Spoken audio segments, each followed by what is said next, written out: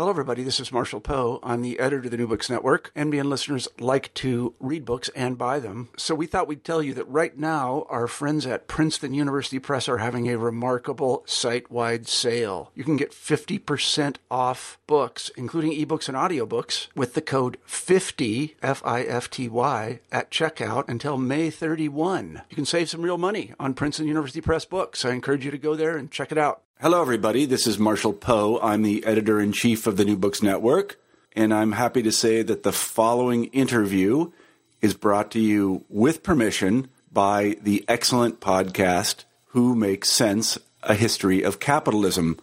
I hope that you enjoy this episode, and I hope that you visit Who Makes Sense. In last month's interview with Deb Cowan, we heard about how the field of logistics shapes how we experience the world, and how logistics evolved and incorporates techniques from the military. On today's show, we follow those lessons through the lens of aviation and the history of airplanes, which also have been consistently intertwined with the history of militarism. As last month's interview clarified, at the heart of capitalism is movement. Marx described capital, for example, as value in motion, and airplanes, as today's guest shows, enabled a new perspective on motion, space, travel, time, and even our perceptions and thinking of the global. Today, we talk with Jennifer Van Vleck about how the history of aviation provides a framework to interpret the history of capitalism and U.S. foreign relations across the 20th century. You are listening to Who Makes Sense? A History of Capitalism podcast.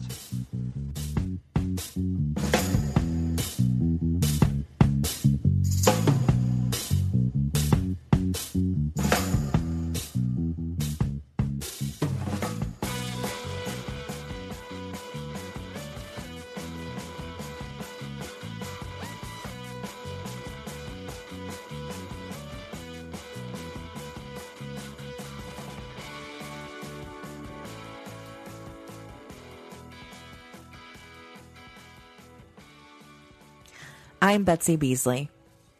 And I'm David Stein. Who Makes Sense is a monthly podcast devoted to bringing you engaging stories that explain how capitalism has changed over time. We interview historians and social and cultural critics about capitalism's past, highlighting the political and the economic changes that have created the present. Today, we speak with Jennifer Van Vleck. I'm Jennifer Van Vleck, and I'm Assistant Professor of History and American Studies at Yale University. Thank you for joining us, Jennifer. Can you tell our listeners a little about your book?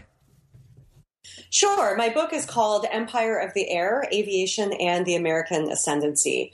And it uses aviation as a lens onto the origins, meanings, and effects of the United States' rise as a global power during the 20th century. And there's really two components. First, I look at aviation as a way of understanding the material infrastructure of U.S. global power, that is, its technological and economic foundations. But I also write about how ideas about aviation and American culture transformed Americans' perceptions of the world and the United States' global responsibilities. So perhaps because it's a book about aviation, your readers travel with you to many locales. Can you describe for us the scope of the book and the narrative arc? The book begins with the Wright brothers and ends really in the 1970s with kind of the deregulation of the airline industry and the demise of Pan American Airways, which is kind of my main protagonist, as well as other flagship airlines. So it really it encompasses most of the 20th century. And I think the narrative arc of the project is really neatly encapsulated by Pan Am's changing logos. And I actually read about this in the introduction. So I begin by discussing how aviation as a technology that was fundamentally transnational in origin and had been developed in kind of Europe and the United States simultaneously became really Americanized in the early 20th century and seen as a result of the Wright brothers' invention as a quintessentially American technology that was forged on U.S. soil and reflected quintessential American characteristics of pioneering and ingenuity and free enterprise. And then the remainder of the book, the second chapter focuses on Pan Am's expansion in Latin America. So that's where it flew its first routes. And so I write about these three logos, and Pan Am's first logo was essentially a depiction of the Western Hemisphere with wings. And then the second logo, which originated in the 1940s, depicted an Atlantic world that also encompassed Africa and Europe. So kind of the middle portion of the book focuses on that transition from Latin America to flying across the Atlantic and Pacific and the truly global expansion of U.S. power in the era of World War II. And then finally, the latter chapters focus on the jet age, and Pan Am's iconic post-war logo depicts a world that is only divided by latitudes and longitudes. There are literally no nations or continents or any kind of geopolitical units depicted on this map. And so I argue that these logos can be seen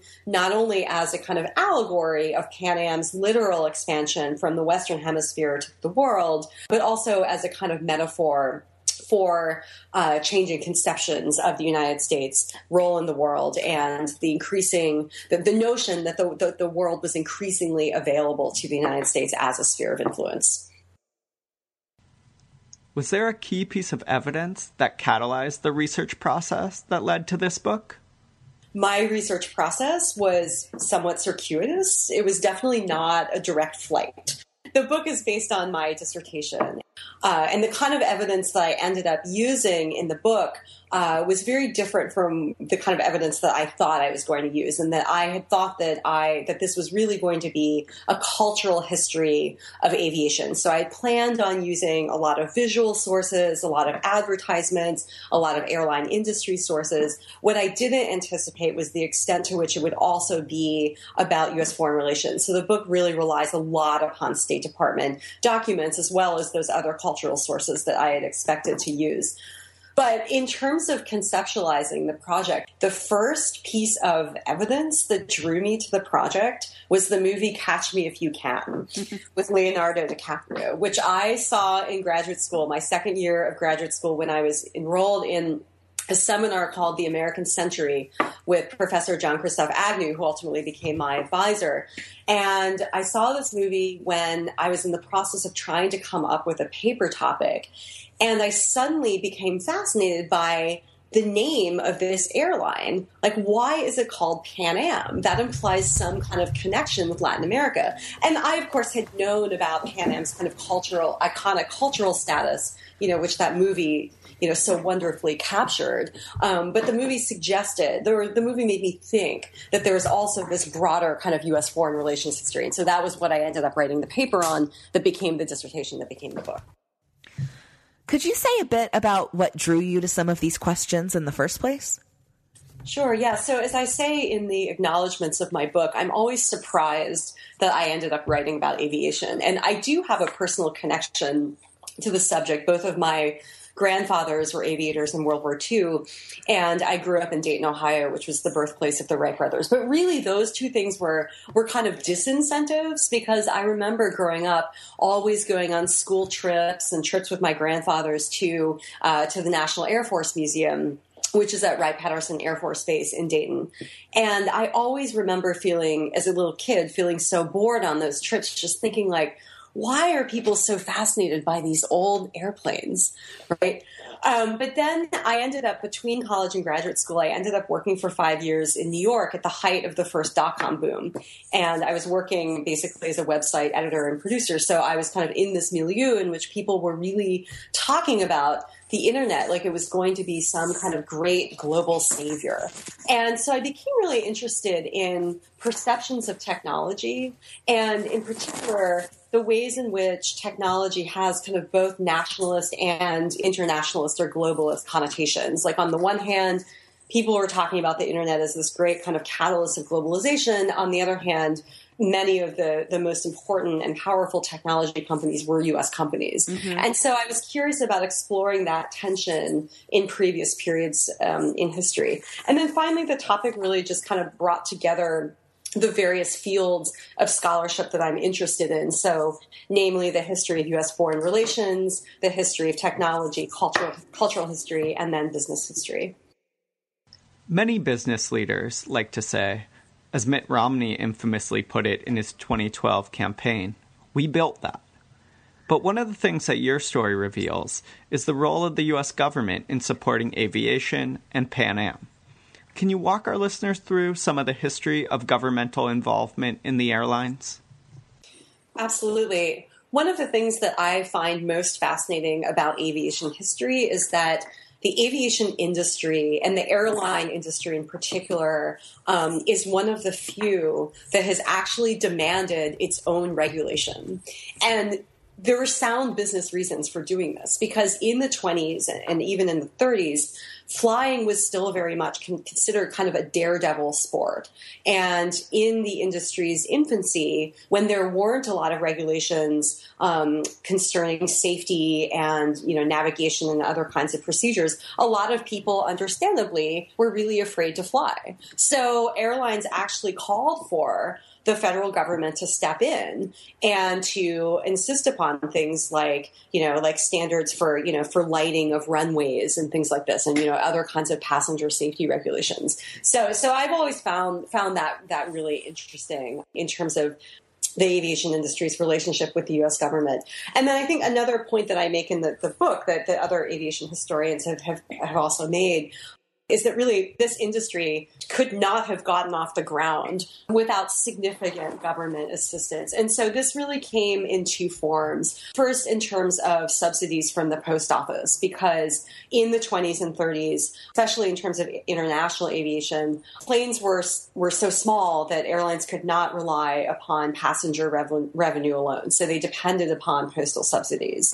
And then the second form of governmental assistance came in the form of support for aviation manufacturers and technological innovations that initially had military purposes, but then also were used in civilian and commercial air transport. And one of the most famous examples of that, of course, is the jet engine. What do you see as some of the political implications of businesses relying on the state in this way? Say my book really focuses on this question. I think in the context of U.S. foreign relations, Pan American Airways is a classic example of what's called a chosen instrument. That is a private corporation that has been entrusted either formally or informally to carry out state priorities in foreign policy. And so Pan Am's early expansion in Latin America is a classic example of this kind of chosen instrument relationship. Basically, during the Coolidge and the Hoover administrations, which famously took a hands-off approach to foreign policy and really allowed American businesses to do their own thing internationally, Pan Am was, in many cases, one of the premier embodiments of U.S. power in other countries. And it was famously stated that one could get more information about what was happening in a particular country from the local Pan Am station agent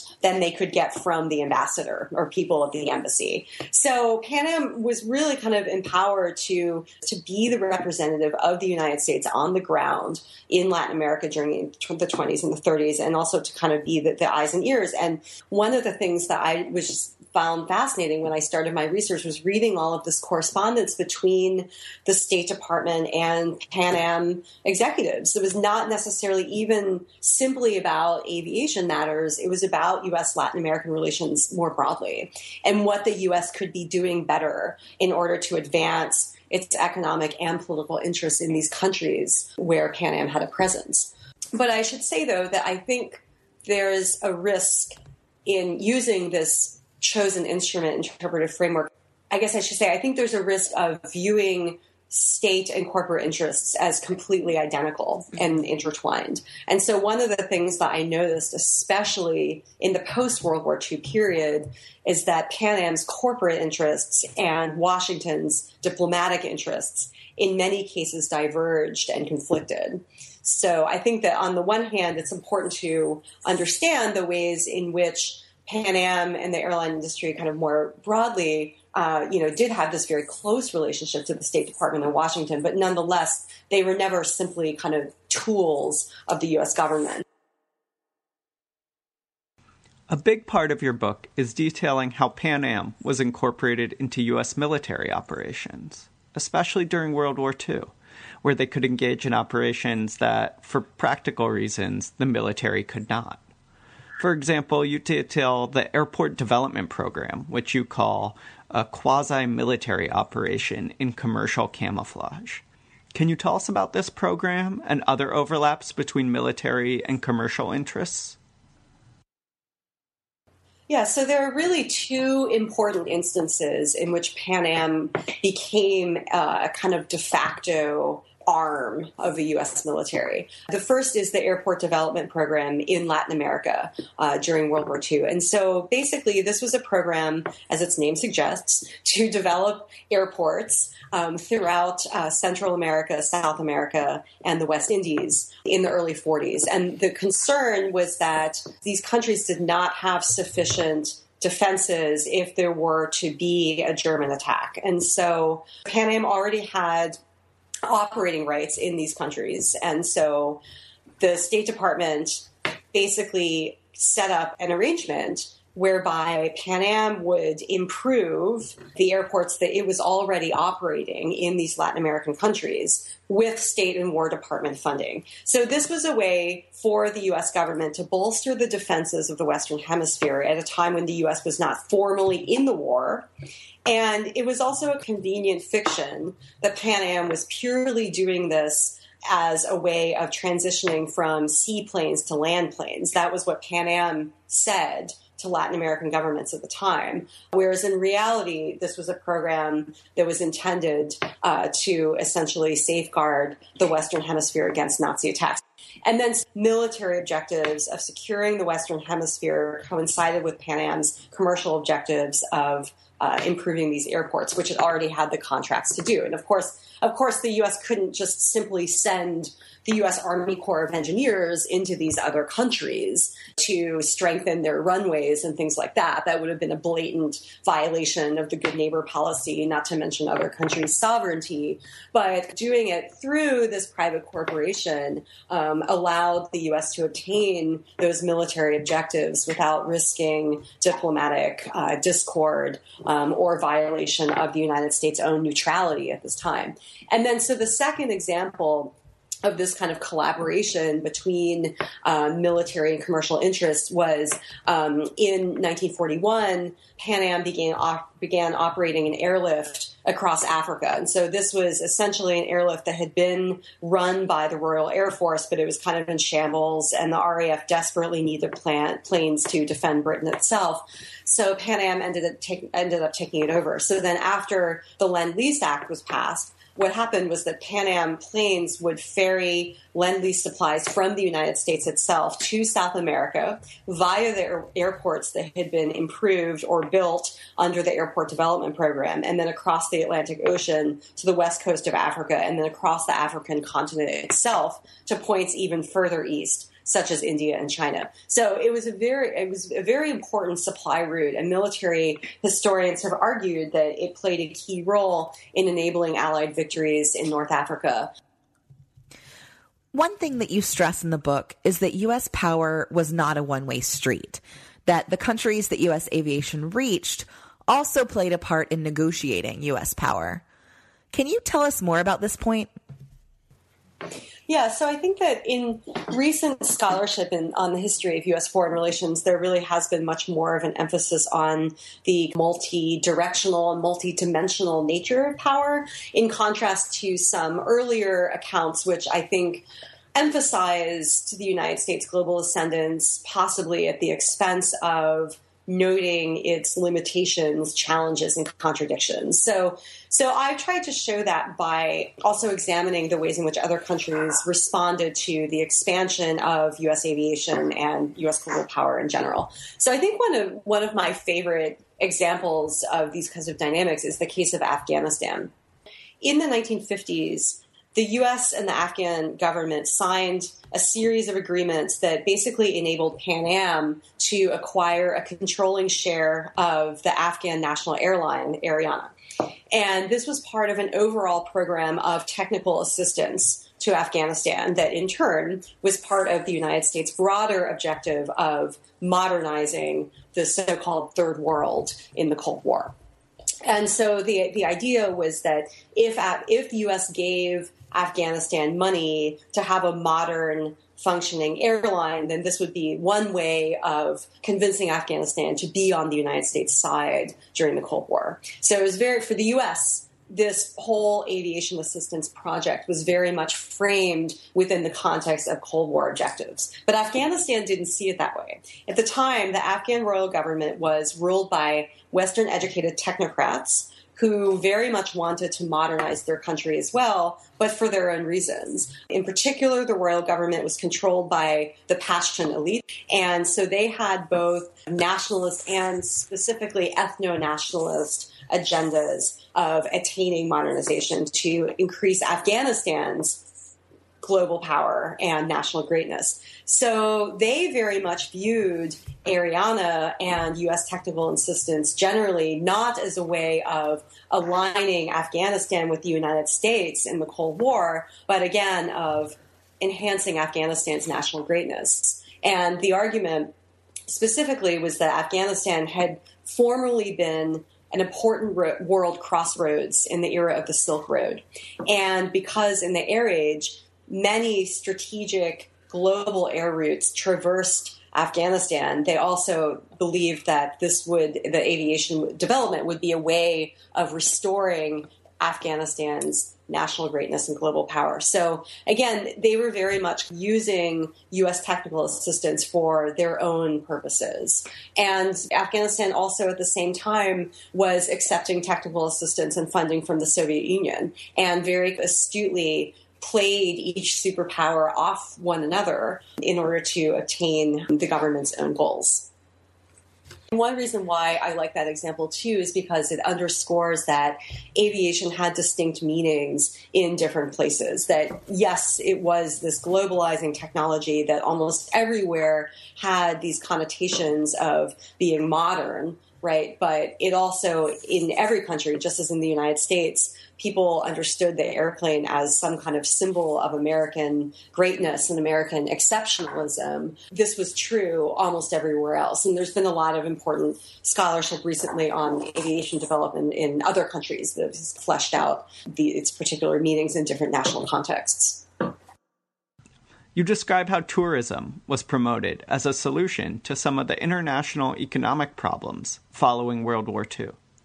Can you elaborate on your discussion of tourism and its role in Cold War economic and political policy?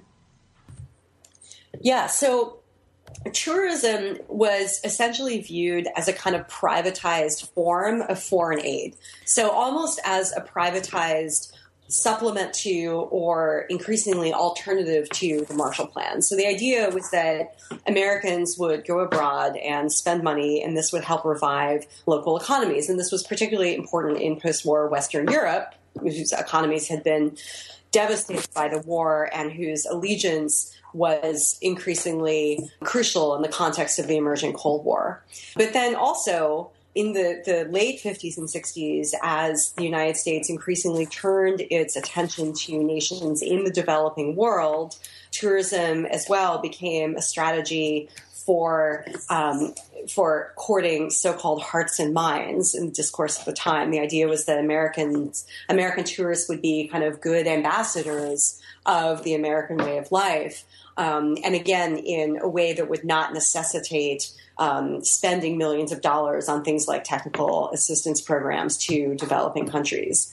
But it was it was challenging, of course, because tourists did not always behave in the way that the State Department wanted them to behave. And getting back to this question as to kind of opposition to U.S. global power or critiques or pushback, there's many instances of local businesses resisting the intrusion of American tourists and really trying to maintain their own distinct national identities. I should say that there's also an institutional component to this. The State Department actually set up a division that aimed to promote tourism and travel specifically. And there is another component. The airlines themselves were very concerned with promoting tourism abroad. But interestingly, though, by the end of the 1960s, there is this so-called travel deficit in the context of some of the other economic problems that the United States is facing, that the Johnson administration actually starts telling Americans to stop traveling abroad, to stop spending their money in other countries, and instead to travel within the United States. And the airline industry, too, gets in on this campaign. I mean, Pan Am, which was exclusively an international airline at that point, was focusing not only on getting Americans to travel abroad, but increasingly on trying to get people from other countries to travel to the United States. So their advertising strategies in the late 60s really shift. So they're still advertising foreign travel for Americans, but increasingly they're also advertising the virtues of the United States itself as a tourist destination. In recent years, historians have been trying to think beyond national borders. And your book helps show some of the history of this idea, asking us to historicize the idea of the global itself. Can you tell our listeners about how you achieve this through weaving together cultural and diplomatic and economic history? So really, my kind of highest aspiration for this book is that it would be one way of understanding how Americans came to think about the global as a category of analysis and as a sphere of influence. So I was really interested in how the category of the global had been constructed over time. And in this, I was inspired by previous work on nationalism. So particularly Benedict Anderson's famous book, Imagined Communities, in which he argues that print culture was formative to people's understandings of themselves as members of particular national communities. And so I wanted to, and so this is why I think that culture can be a really useful way of understanding these kinds of terms and concepts and categories. And so for me, I think one of my richest sources was visual culture and representations of the world, because representations of the world literally changed with the advent of the airplane. There were new kinds of maps that were being created that focused on the world being portrayed from a polar perspective, from the top down, rather than from the hemispheric perspective of the Mercator map, which is a representation of the world which is very conducive to a maritime era, whereas the era of flight, especially because the shortest international air routes go across the top of the Earth's surface, so-called Great Circle routes. So the airplane literally fostered new ways of seeing the world. So that was the kind of evidence that I was trying to use in reconstructing how Americans came to see the world in new ways at this point. And these kinds of maps, I should add, are all over the place in popular culture. They're published in magazines like Life and Time, which have circulations of millions. They're in advertising. They're in films. At the same time that all of this is happening in the cultural realm, the State Department is basically trying to figure out how to exert U.S. influence in the world beyond its traditional sphere of influence in the Western Hemisphere. So a great example of this is during World War II, Roosevelt's geographer, Isaiah Bowman, literally redrew the map of the Western Hemisphere such that the Western Hemisphere would encompass Iceland and Greenland. Why Iceland and Greenland?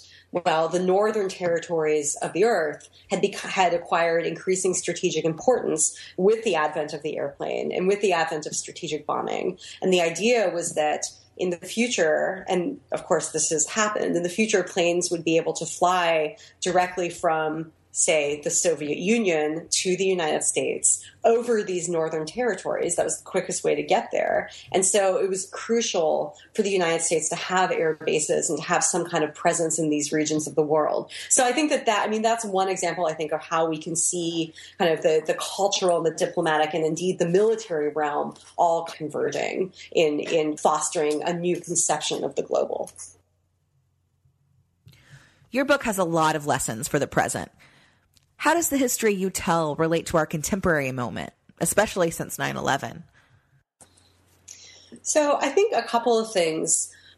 So in the epilogue of my book, I talk about nostalgia for the golden age, the so-called golden age of air travel in contemporary culture. And as manifestations of this, I cite movies like Catch Me If You Can, ABC's short-lived series called Pan Am, Mad Men, all these kind of representations of mid-century air travel as being very glamorous and sophisticated and certainly very different, than our own experiences of flying, at least if you're not in first class, it certainly now air travel does not conjure the kind of expansive utopian connotations that it used to at one point. But I also think that a lot of that nostalgia is somewhat misguided. And one of the surprising things that I found in my research was that air travel passengers of the 50s and 60s were complaining about many of the things that we complain about today. I mean, long delays at the airport,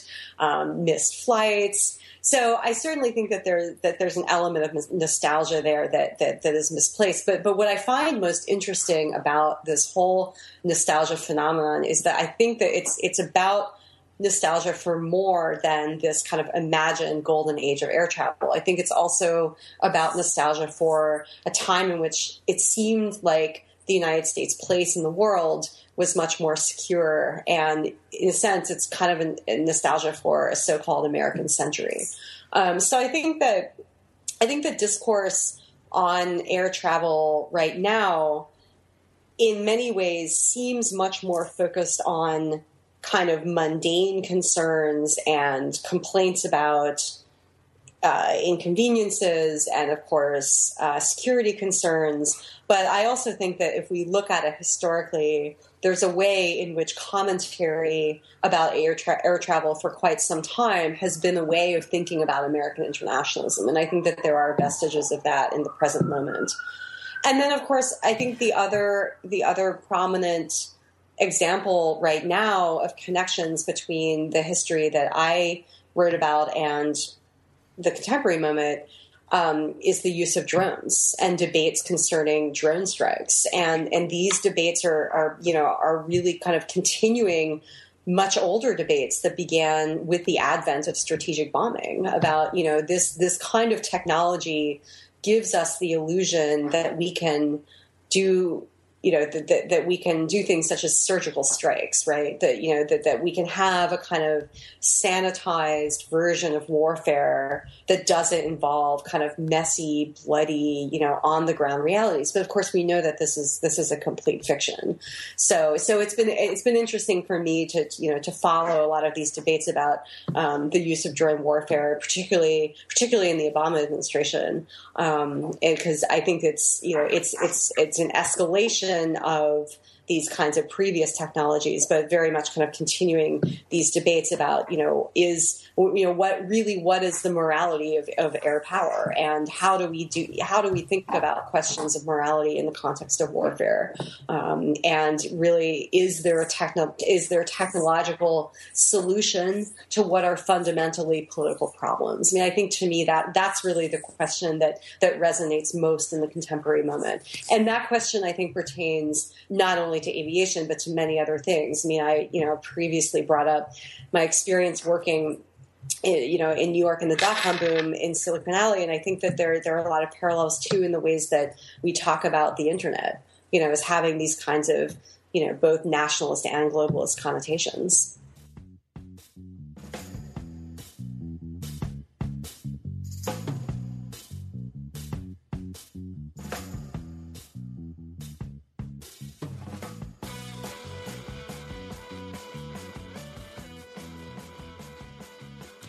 If you liked our show, make sure to check us out at whomakesensepodcast.com.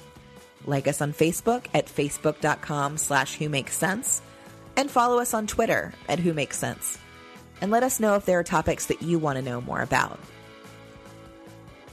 You can also learn more about Jennifer's work at our website, whomakesensepodcast.com.